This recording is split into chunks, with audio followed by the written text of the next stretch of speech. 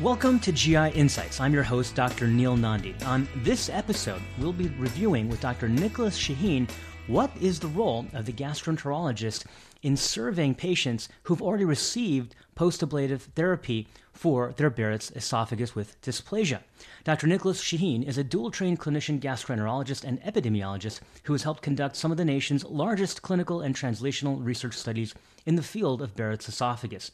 Notably, he was the primary investigator of one of the largest multi-center studies of RFA, radiofrequency ablation, in Barrett's esophagus, and has led studies understanding the application of other ablative therapies such as cryotherapy too. In addition, Nick is the chief of GI and hepatology at UNC Chapel Hill and wears many other professional hats as teacher and mentor to many. Nick, welcome to GI Insights. It's a pleasure to be here, Neil. Absolutely. You've been a pioneer in understanding the management and shaping the management of Barrett's. Indeed, there have been many iterations of the guidelines through the years, and your research has played a key role. One of the aspects has been the application of ablative therapies to dysplastic Barrett's. Now, not all that is Barrett's should be ablated. I'm hoping you can give a brief summary of how we approach Barrett's esophagus with low-grade versus high-grade dysplasia before we talk about the role of ablative therapy. Happy to. So when we think about ablation, one thing we want to make sure is that the cure isn't worse than the disease. By that, I mean there are some risks and clearly some costs inherent in doing ablative therapies, and we really want to reserve those for folks that we feel relatively comfortable are truly going to benefit. So how do you apply that to Barrett's? Well, this is what we know. We know that the risk of progression to adenocarcinoma of the esophagus in non-dysplastic Barrett's is quite low, somewhere in the neighborhood of 3 per every 1,000 patients followed for a year. On the other hand, when you take that first step to low-grade dysplasia, you're talking about a risk that's at least double, if not more. And of course, the high-grade dysplasia, you're talking about quite a higher risk, somewhere on the neighborhood of 6 to 7%, but some reports as high as 20% or even more rates of progression in that situation. So how do we think about this? Well, clearly in the position of high-grade dysplasia, those patients are at very high risk of progression. The question there is not, are you going to ablate or not? The question is, are you going to ablate, or when we started doing this, are you going to take them to surgery? So ablation was a godsend for those folks because the vast majority of them can hold on to their esophagus. Low-grade dysplasia is quite a bit more interesting. There, the risks are lower, but we do have level 1 evidence that you can markedly decrease the risk of progression with ablation. There was a very nice study called the SURF study that was done that showed that in the Netherlands. And we think that the risk there is high enough in many patients to make ablation a valuable intervention, although I will freely admit that that is still in question. Finally, and I think this is what's really important for your listeners, the many, many patients with non-dysplastic Barrett's, many of whom will come to their doctors and say, I've heard about this ablation, I want to get rid of my Barrett's, you've already told me it's precancerous, why won't you get rid of it? Well, in that situation, what I like to tell folks is that the risk of a complication here is somewhere between 6 and 9% with ablation, the most common one being obviously stricture. However, we have seen severe bleeding. We have seen and often see hospitalization for pain control, and we can see perforation, although that's a very rare side effect. So there are some real side effects with this treatment. For that reason, I think that that's a situation where the risks of the treatment may well outweigh the benefit. And that's why essentially all societal guidelines do not recommend ablation of non-dysplastic Barrett's.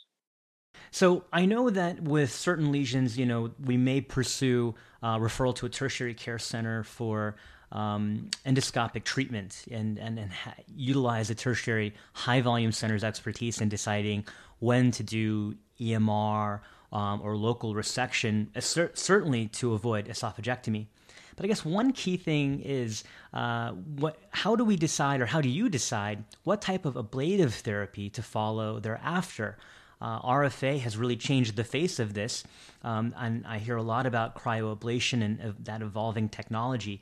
How do you decide which one a patient will be best suited for? Sure. So the only ablative therapy with level 1 evidence at preventing progression to cancer is radiofrequency ablation. That's why it appears in the primary position in all the societal guidelines. Having said that, I do think that there are times when cryotherapy may be the preferred therapy, and let me give you a couple of examples. To get effective radiofrequency ablation, the device has to have tight apposition to the tissue. You really have to be able to push hard on the tissue to get that good flow of energy that's going to cause the desiccation of the mucosa. Sometimes if a patient has a big hiatal hernia, you push on them with a radiofrequency ablation catheter and the tissue just moves away from you. Or perhaps even because of the anatomy, you can't get good apposition at all. Well, in such a situation, you're not going to do very well with radiofrequency ablation. And in fact, a spray technology, perhaps like spray liquid nitrogen cryotherapy, may well be preferred. And in fact, that's what we'll oftentimes do. Other times when we consider alternative therapies are situations when perhaps I've gone through a couple or 3 rounds of radiofrequency ablation and I'm just not getting the response that I'm looking for. Perhaps I've only gotten 30 or 40% reversion to neosquamous epithelium. Well, that's a situation where I'm going to think about perhaps changing my modality in the thought that some patients may be more susceptible to one kind of ablation than others. So that's a very common thing that we do as well. For those just tuning in, you're listening to GI Insights on ReachMD. I'm Dr. Neil Nandi, and I've been speaking with Dr. Nicholas Shaheen on the role of RFA in treating and ablating dysplastic areas of Barrett's esophagus. Now, Nick, I want to switch modes now. Once the tertiary care center has actually performed ablative therapy and now the patient requires coming back for surveillance after all the treatment has been performed, what should the referring gastroenterologist do? What are the guidelines or surveillance intervals that should be expected? And what is the biopsy practice pattern that we should follow? That's a great question, Neil. And I think it's increasingly important for the general GI practitioner to know about this because of the large numbers of patients that have now undergone these therapies, many of whom are returning to the practices from whence they came to get their surveillance. So a couple things your listeners need to know. Number one, their patients are never off the hook. By that, I mean, we hoped that after successful ablation, there might come a time when the risk of progression would be so low that we could liberate patients from surveillance. Now that we're well into the surveillance era, the ablation era, it's clear that surveillance ongoing is going to be necessary, that we are getting even far out rates of recurrence about 8% per year. So high enough that we can't really leave these patients alone. So what are the right intervals? Well, what we suggested based on modeling studies from a large registry of 5,500 patients and looking at when patients recur is that the surveillance interval should be based on the baseline grade of dysplasia for which you ablated the patient.